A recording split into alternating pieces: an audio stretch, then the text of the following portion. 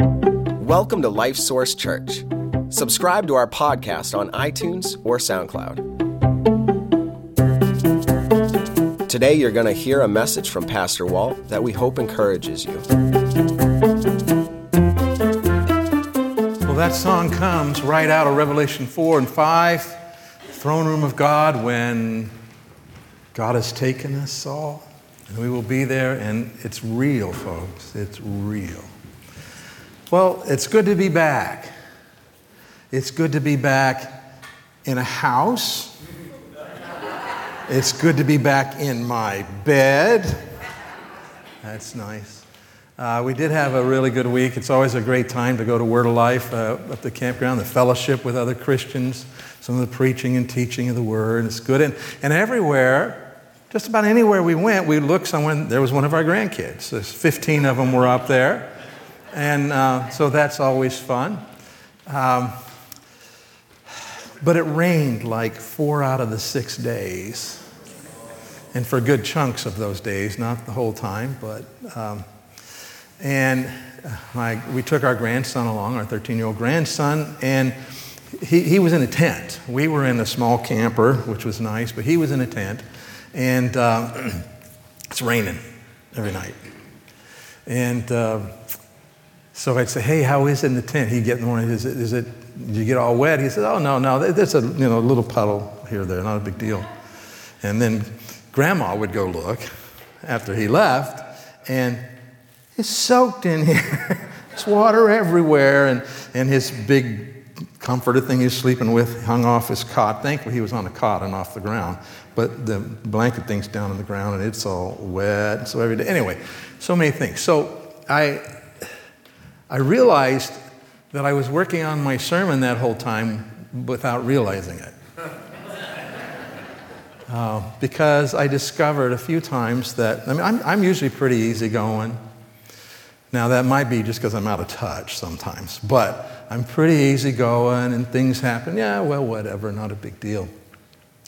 But it seems to me like when we're camping, there's certain ways certain things need to be. You know, anybody like that? You ever have things like that? It needs to be this way. And then it rains, and that goofs that up. Now it's got to do this, and then. So what I discover is that I find myself at times there that I was being the camper, but my wife is still being the grandma. And those two things don't always go together. Okay? Anyway, but I noticed that I had some spells there where I just wasn't real happy about all this. Stupid rain. All these kids. God, I love them. I do love them. I really do. Well, there's a bunch of them. There's a bunch of them. And, go here, there. Anyway, and then the weather, it would stop raining for a while, and the sun would come out, and I go, about time. And I realized that, there are certain things you need to do when you're camping, but really, also, I needed to change my thinking. Because when I let my thinking head in a certain direction, everything seemed to get worse. Or certainly didn't get better, even when it did. You guys, anybody relate to this in life? Right. And so we come down we're almost to the end of Paul's letter to the Philippians. He's told them all sorts of things, and actually just in the past number of sermons we've looked at, he talked about the all-compelling call of Christ. It just compels us to live our lives with him and for him. We talked about the motivation we need to keep going, and then healthy thinking in a different respect than we're going to look at today, but healthy thinking for all in Christians, and then standing firm with Christ, and last week the joyful dependence on, and joy, rejoice, praying, taking your cares to the Lord, all trusting in the Lord's strength. And so Paul's coming down to the end of his letter, and I really think he's going to tell them some more things, but it's not, he's really kind of getting to the point of summarizing here. It's what he wants to leave them with. And so you can talk about, if we're going to live like a Christian, there are certain ways we need to think. and there are certain things that we need to do. So, and it's not an exhaustive summary, but it's really important. Okay? So Christian living, how do we define what Christian living actually is? Boy, you could make up long lists, I'm sure, of things that are included, but really, I want to just say this. Christian living is this idea of going through life as an all-in follower of Christ, right? We come to Christ. We receive Christ as Savior, that time when we finally realize, wow, I have sinned against a holy God, and I'm guilty before Him, and I'm going to be condemned for eternity unless something changes. And what changed was that God loved us so much that He sent His only Son, the Son of God, God in heaven, comes down to earth, becomes a human being, and lives a perfect and sinless life, and then dies on the cross and paying the penalty for my sins, for all of them. All I ever have, all I ever will commit, He has paid for them in full. So I don't have to pay that penalty because I've received Christ as Savior. And you can and need to do the same. Right? You need to come to that realization. You sinned against a holy God. You need a Savior. God has provided a Savior in Jesus. He died for our sins, rose again, and then we, by faith, come and we just admit to God where we're at. Right here, God, I've blown it. I've sinned against you. I can't fix it. I can't go back and make it not have happened. And I believe Jesus died for my sins and rose again. And right now, I'm just putting my faith in Him to be my Savior. Isn't it amazing that God has provided this way? You know, you don't have to, I got to come up and give a lot of money. I got to go through a lot of religious rituals. I got to get baptized. I got to do good no, you can't. You can't fix it, and He doesn't require you to. But then what He does, He gives you forgiveness. He forgives every sin, and He moves into your life and goes to work on the inside. But I want you to know it very clearly, because sometimes I don't say it clearly enough, but the reason He's moved into your life is because the whole rest of your life is now to be a Christian life. You belong to the Lord now. And your whole life should be lived as a Christian. And there's so many blessings He has along the way, but so many ways we need to live and think. We've been talking about that here in Philippians. What does it mean to be an all-in follower of Christ? Because what percentage of Christians should be all-in followers? 100%. Now, the reality is that we aren't always there, and people aren't always there, but this is the normal Christian life. Sometimes we see a Christian say, wow, that person's really a Christian. Well, it just may very well be that person is just being a normal Christian and how we live this life with the Lord. So He has all of that for us. And if you've never received Christ, man, right now you could just in your heart and mind talk to God. And if you have questions about it, please ask us, and we'll get you to be a part of all this thing that God is doing in our lives. So going through life as an all-in follower of Christ. And in our passage today, what we're going to see is that this means that there is a way to think as an all-in follower of Christ, and there are things to do. Okay? All right. So actually, before we read the passage, let's think about this thinking thing. I already, talking about my camping experience, how I was thinking about it, changed my perspective on other things. So, Christian living, what you think about and the way you think about it will slowly but surely determine how you live your life. Now, that's true for non-Christians, right? It's true for every human being. What you think about, in other words, I'm not talking about the fact that if you're at work and you have these things to do and you have to think about work, or you're driving, you got to think about the lights or whatever. I'm not talking about the things that demand we think. I'm talking about the times when we have a choice. When we have the choice about what we think about.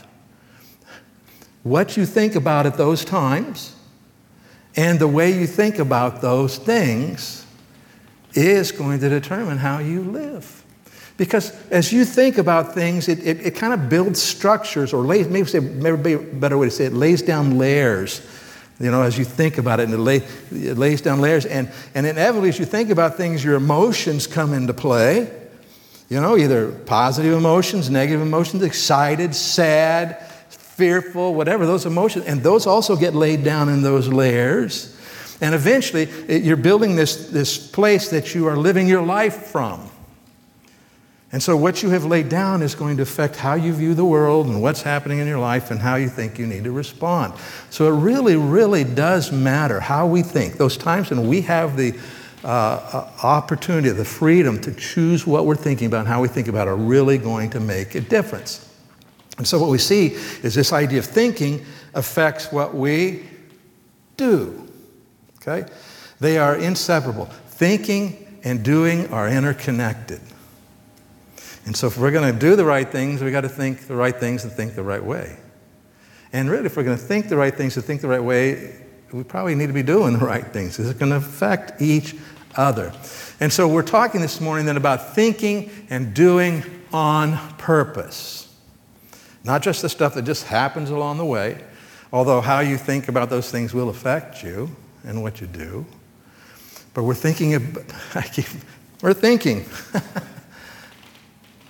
We're talking today about this idea of on purpose, thinking, learning to think a certain way about certain kinds of things, and on purpose then doing certain things, okay? So let's go to our passage of Scripture here.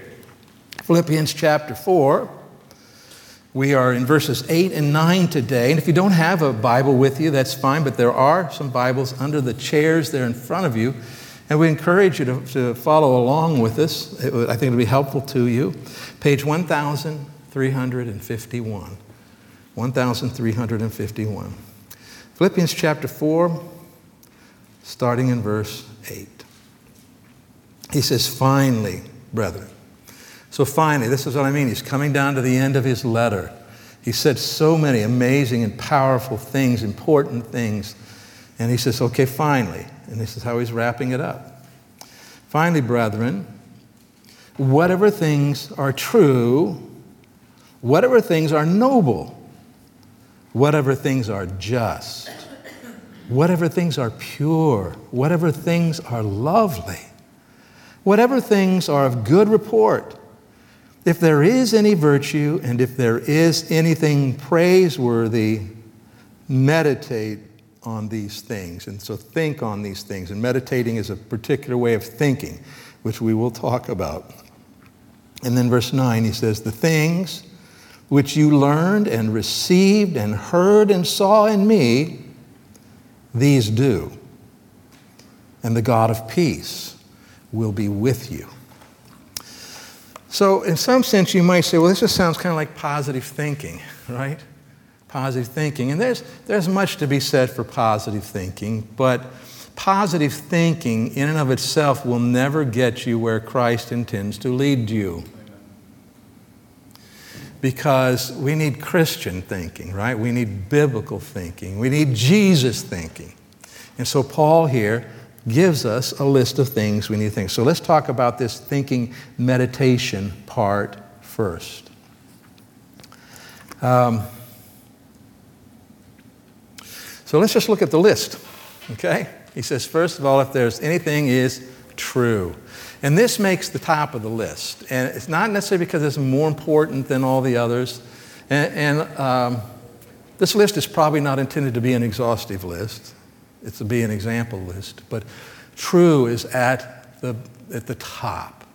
How important is truth? How important is truth?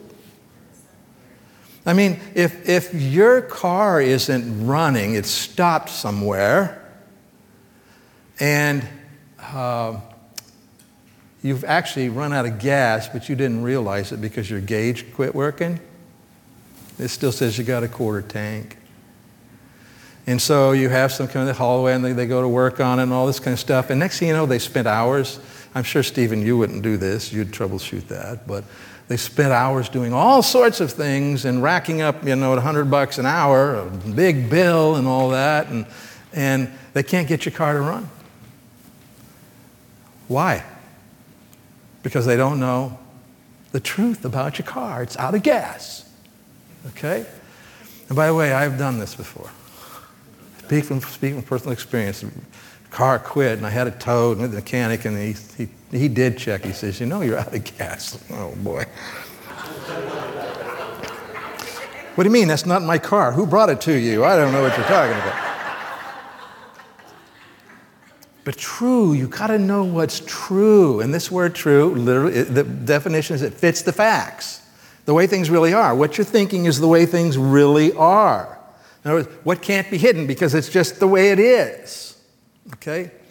And so this is truth, and it is essential that you give truth this high priority in your life. Now, I know from talking to a lot of people over a lot of years, I know some of my own pull on the inside in life is that it is easy to have some strong feelings about something and come to a conclusion about it and think your conclusion is true when it's not. You understand what I'm talking about? That your feelings, you say whatever I'm feeling, that's what's true. Oh, that'll set you up for all sorts of problems. I'm thinking about this person, and I got a kind of a strange vibe from them today, and you know what? I feel like they don't like me. I feel like, what is wrong with me? People don't like me. People don't like me. And next thing you know, it runs down this whole long path, and you find yourself on a high-speed train to the garbage dump. Okay? You have to see the truth about your feelings. And the truth about your feelings is that they are feelings. Okay? And you have them for a reason. That's true. But you have them for a reason. And so feelings are like warning lights on the dashboard. Have you ever, in your own car or borrowed a car from someone, I've then borrowed a car and they say, oh, by the way, the check engine light's on, you can ignore that because it's always on. And there's nothing wrong, it's just that light's on.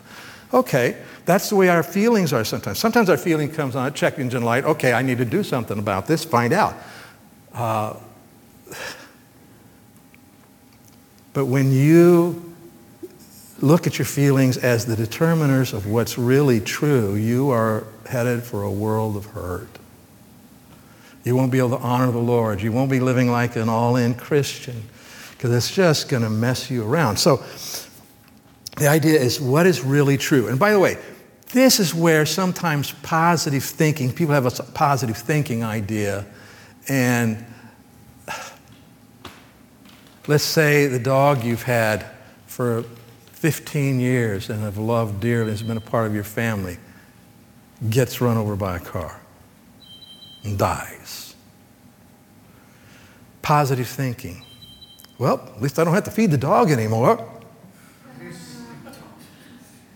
But no, let's talk about truth, right? The truth is, wow, that hurts. I've lost it. It's going to be different without this dog around. So truth keeps us from being in denial. Positive thinking can lead you to denial about the way things really are. How are you doing? I just heard that your mom died. How are you doing? Well, I'm fine. I'm a Christian. I'm doing good. You may be doing good, but is it really fine? If your mama just died, is it really fine? It's not, is it? No, it's hard and it's sad. I'm going to miss her a lot. The truth. But also, the Lord Jesus Christ is enabling me to do it. He's enabling me to go forward. I have joy in my heart. I have gratitude for everything that happened. But we're not in denial. Do you see what I'm saying? We're not... I just need to go on because I could stay here for a while. Truth. So we start with what's true. And so when you're thinking, you find yourself thinking about something, and boy, the feelings are there and all that kind of stuff, whatever. Say, wait a minute, what is really true? What do I really know? Okay, let's go back. This person, I got a weird vibe from today. You know what? All I know for sure is that I got a weird vibe from them today. I don't know why. Because you know what? Maybe they're having serious problems in their life. Maybe they just got a really bad diagnosis about their health and they're kind of preoccupied, right?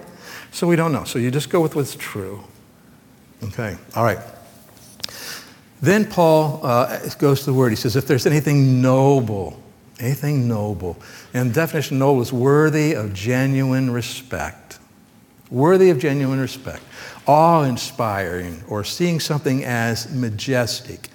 I think of Psalm 8, when David, the psalmist, says, to God, he says, when I consider the heavens, the work of your fingers, the moon and the stars which you have ordained, who am I that you even pay attention to me?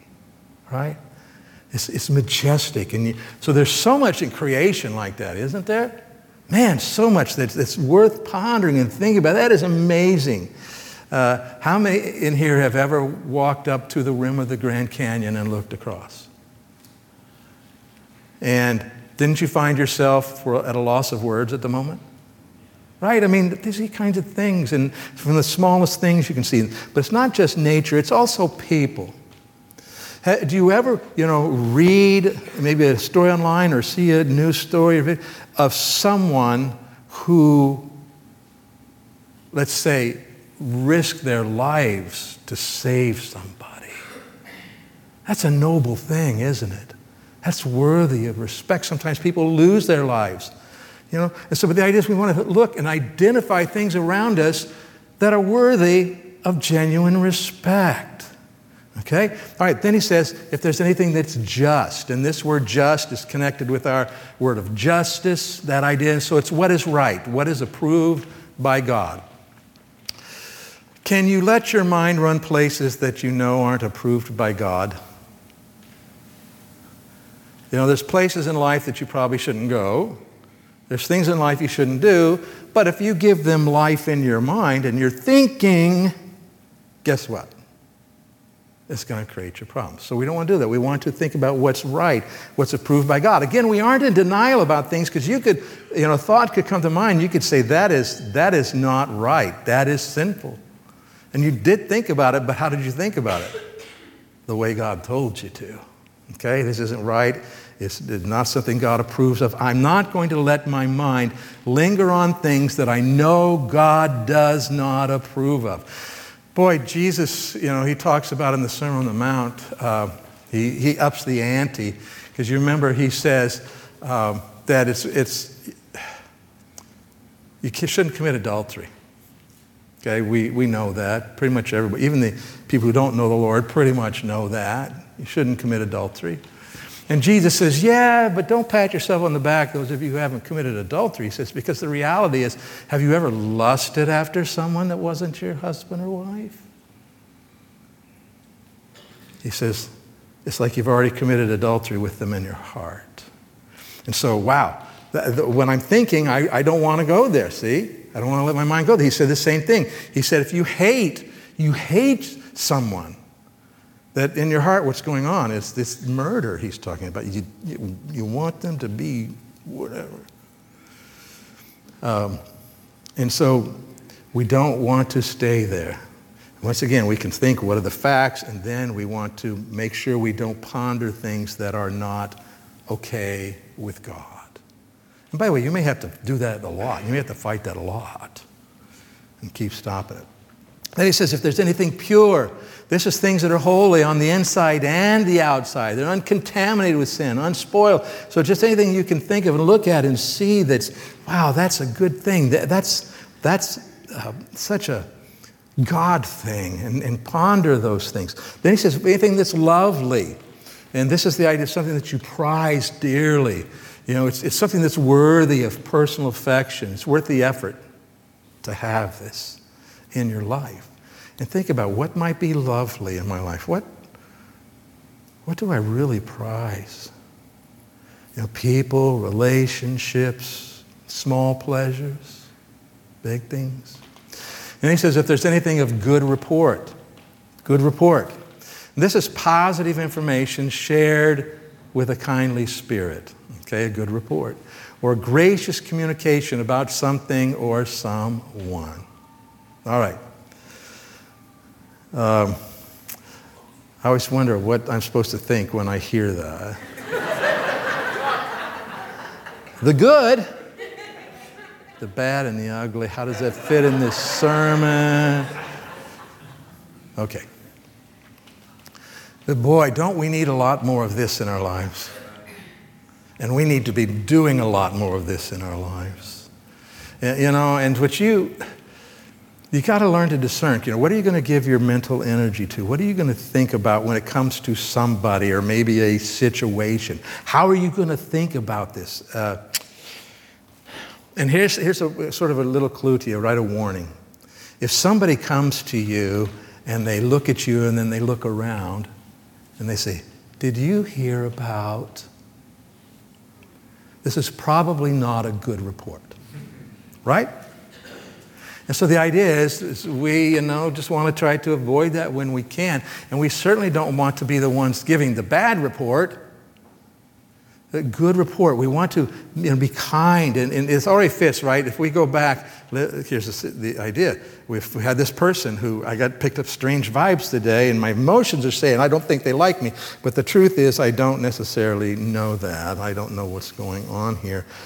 But I'm going with my feelings now instead. I don't think the person likes me. In fact, I don't think that person's a very nice person to begin with. And, hey, did you see so-and-so? Oh, man, how much damage does that do?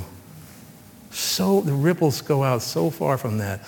And so when we think about other people, we need to have a kind spirit toward them. We need to communicate graciously about them. And even though it's not in the Bible as such, there is that old saying, if you can't say something nice, what? Don't say anything. Hold your tongue. Okay? But this good report is such a positive thing. And I'm going to give you some examples how this play out in our lives in a little bit. And they say if there's any virtue, if there is any virtue, virtue is this idea of moral goodness or a gracious act that enriches people's lives. If there's anything like that, think on that stuff. Praiseworthy, very simple, if it's worthy of praise, right? Worthy of being commended. There's something that's good to think about this. And so here's this long list, and the Holy Spirit to us, through Paul, says, meditate on these things. Now, if you're wondering about, man, I don't know if I can find a lot of that good stuff to think about. Think about Jesus. So if you're really struggling to, think right, well, go through this list and think about Jesus, what he was like. Because, by the way, all these things would apply to him, every one of them. So meditate on these things. Now, hang on just a moment here. Yeah. All right. So here at the end of verse 8, if there any virtue, if anything praiseworthy, meditate on these things. Okay, so what does this word meditate mean? Well, here's the definition for it from the language it was written in. It means lingering thinking. We might even call that pondering, right? But we're lingering on something and thinking about it. Thinking about something again and again and again. Then reasoning from something known to logical conclusions related to it. So now you're thinking about this and thinking about it again and again, and you start to realize, hey, because that's true, then this makes sense. Okay? So we're meditating on things. And what is the one thing we know for sure that God has told us to meditate on? What? The Scripture, the Bible, that's right. Read it. It can't be, I read those words, da-da-da-da-da. Okay, all good. No, it's, what does that mean? What does that mean in my life? What does that mean for other people I know? God, what are you trying to teach me? And you ponder it and you think about it. You think about that word or that sentence or what's going on. And so you think about it. And then you arrive at different conclusions because you've been pondering this and thinking on it. And then these things are listed, right? Meditate on these kinds of things as well. Meditate on them. Now, let me give you an example. A couple of examples. 2 ways you can go with this. So let's say if you find yourself struggling with a relationship that ought to be a blessing in your life, right? Your husband, your wife, your parents, your child, your brother, your sister, good friends, whoever. These relationships, but you find yourself struggling with one of those relationships that ought to be a blessing. And if you are meditating on the wrong things. Not these kinds of things, but on other kinds of things. And we've already given some examples. He says, here's what will happen. You will believe things about this person that are untrue or may not be true. You're believing the worst about them. You determine, so this is progressive, so you determine that the person is unworthy of respect. And you don't show them respect because, you're believing the worst about them. You don't need to show this person respect. You focus on every sin and possible sin this person may be guilty of or has been guilty of and will probably be guilty of. You start to focus on how they're messing up. You start judging the person's motives now because you know that person has evil intentions. You just know it. And then you devalue the person. By the way, this is all the opposites of this list that's up here.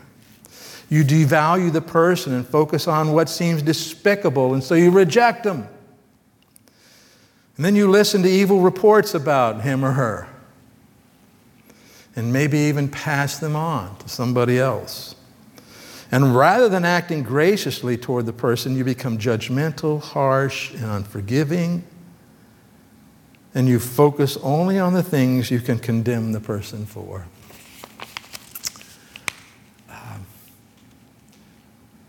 Have you ever noticed, let's say, if you're married or if you have someone who's a really good friend, or if you find yourself irked at somebody, you ever been upset with someone that you love?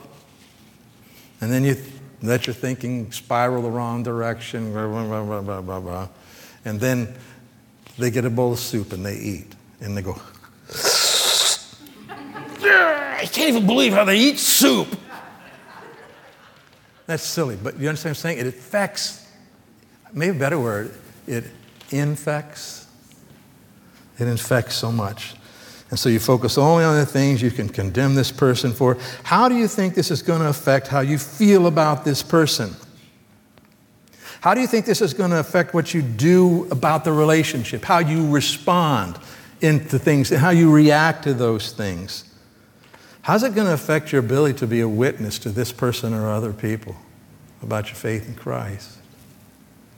This is a vicious downward spiral. And as you do it, you will see more and more of negative things that will just continue to affirm this really messed up way of thinking. And here's where you'll end up. When life gets like that and you let yourself go down this path, at some point you might say, where is God in all this? Where are you, God? I don't understand why my life is like this. Well, your life is like this because you went there. God hasn't gone anywhere. And you'll have no peace in this relationship. Now, if instead you do what God's Word says here, and you begin thinking about the list that we have here, and you look for these things in that person, and then you ponder them, and you reach your conclusion based on these things, you get a different outcome, okay? So we want to meditate on these good and right things, undeniable facts. Now, we're not in denial. Yeah, this person does have some irritating habits that they just don't seem to care about fixing. Okay, whatever. But are there any undeniable facts about this person that are good? Well, he does get up and go to work every day, right? She does, give time to the kids. I mean, we can find something, right? There's always something positive. Every human, let me say, even the most despicable human being, if you can spend long enough time with them, you will discover that there's something to admire about them because they were made in the image of God. And yes, their sin and corruption covers that up, but it's there. Okay. Then you look at this person and say, wow, yeah, because this person is worthy of genuine respect. This is worthy of respect, and this is worthy of respect. Now, we're not playing the positive thinking game and calling things that aren't worthy of respect, are we? We're actually looking and finding things that are worthy of respect, because what are we doing? We're choosing to think this way. Is there anything here that's been uncontaminated by sin? Anything that God would approve of in this person's life? Is there anything about this person that would be worth prizing and valuing? Does this person ever do anything, gracious acts that enrich people's lives, or is good report is worth of saying good things about? I mean, so we go on down the list, but how do you think it's going to affect how you feel about the person? You still won't like the things that are bad, but you aren't going to have that ugly, I can't escape this feeling about this person. No, this person has value, and I value that. How's it going to affect what you do about your relationship, how you respond? Rather than throwing up your hands and saying, that's it, I'm out of here, I ain't dealing with this no more. You say, no, this person is worth pursuing. And once again, we're not in denial. Well, it doesn't mean that, not in denial, that doesn't mean that there were times and places where things get broken that can't be fixed. Okay? We're not lying to ourselves. But even if you can't come up with much on this list, right? You're thinking about someone in a situation, and I'm having a hard time coming up with things on this list. Just the fact that you're not reinforcing the negatives, right? Before we talked about you're reinforcing the negatives again and again. Just the fact that you stop doing that and that you're open to positives will begin making a significant difference in your relationship. And instead of finding yourself saying, where is God? And I have no peace. You're going to, and I'm getting ahead of myself a little bit, but let's just look at the end of verse 9. He says, the God of peace will what? Be with you. You're going to experience His presence. So we'll come back to that. You'll have a sense that God is definitely at work here in your life. All right, so let's look at verse 9 now. He says, the things which you learned and received and heard and saw in me, these do. He's talking about His example, isn't he? Okay? There's things that they have learned and received. And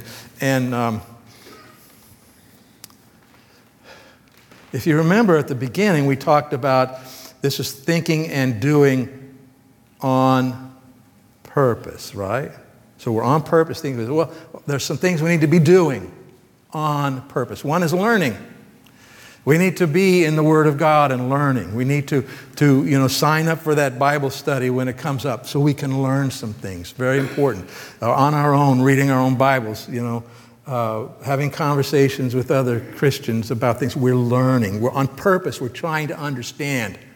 Okay? We're learning. And then there are things we receive, and this is where it is taught to us. Someone shares it with us. Someone speaks it to us, and we receive. Okay? He says, so there are things that we learn proactively on our own, and then there's things that we receive, the things that are taught to us. And we need to do both on purpose. Both on purpose. And then he talks about what they saw and what they heard. And this is really Paul's example. What did you see? And what did you hear? So just like we're talking about thinking on purpose about these things, so as you go through life as a Christian, especially when you're around other Christians, be alert. See, look at them and see what's going on in their lives. What are they doing? How are they living? How are they trusting God? What are they doing that would be, wow, that would be good for if I did that or understood that, And then, heard. You got to be listening. The all-in Christian life cannot be lived haphazardly. The all-in Christian life cannot be lived just by chance. We need it on purpose. Be learning, taking in, watching, listening. Okay? And when we see those good things and we get that information, just like Paul said, think about these things, meditate and say, you need to do these things. Okay? Do these things. Now, you wouldn't think, surely, that we need to look at the definition for the word do, but we do. Okay? Because it's translated from a word in the Greek language, which was the language that Paul wrote in, the language that the Holy Spirit led Paul to write in. And this word do means to practice regularly. It isn't just, I did something. No, it's I'm doing it. Okay, I'm doing it. Purposefully doing it. And so this is what Paul says, hey, the things that you've learned, you received, do something with them. Do it. Do these things and then do something because of it. And James says this about it. He says, but be doers of the word and not hearers only, deceiving yourselves. He who continues in it and is not a forgetful hearer, but a doer of the work, this one will be blessed in what he does. Read those words that are underlined with me. Ready? Will be blessed in what he does. And what do it say here? Again, do these things, and the God of peace will be with you. So do these things. Do them. And so here's kind of a conclusion about Christian living. Think and do on purpose, and you will experience God's peaceful presence in your life. Doesn't mean everything's to be easy. Some things can maybe sad and hard still, but in the middle of it all, you won't be saying, "Where is God?" You'll say, "Oh, there you are, God." And his peace will make a huge difference in your life. So, think and do on purpose. Father, we come to you today and thank you for your word. Help us, Lord, to think these ways. So many things want us to think other ways. Lord, help us to think these ways. Help us, Lord, to be mindful of what's going on, what we're learning and receiving, and what we're seeing and hearing about you and life as a Christian, Lord, that we would do those things ourselves. And Lord, we certainly want to have the experience of your presence in our lives, knowing that you're present and working, and because of that we can have peace, your peace. And as always, Lord, I pray for anyone here or watching or listening later who hasn't started that personal relationship with you. They haven't received your Son as Savior. I pray that they will, or if they need help, they have questions, I pray they'd ask, Lord.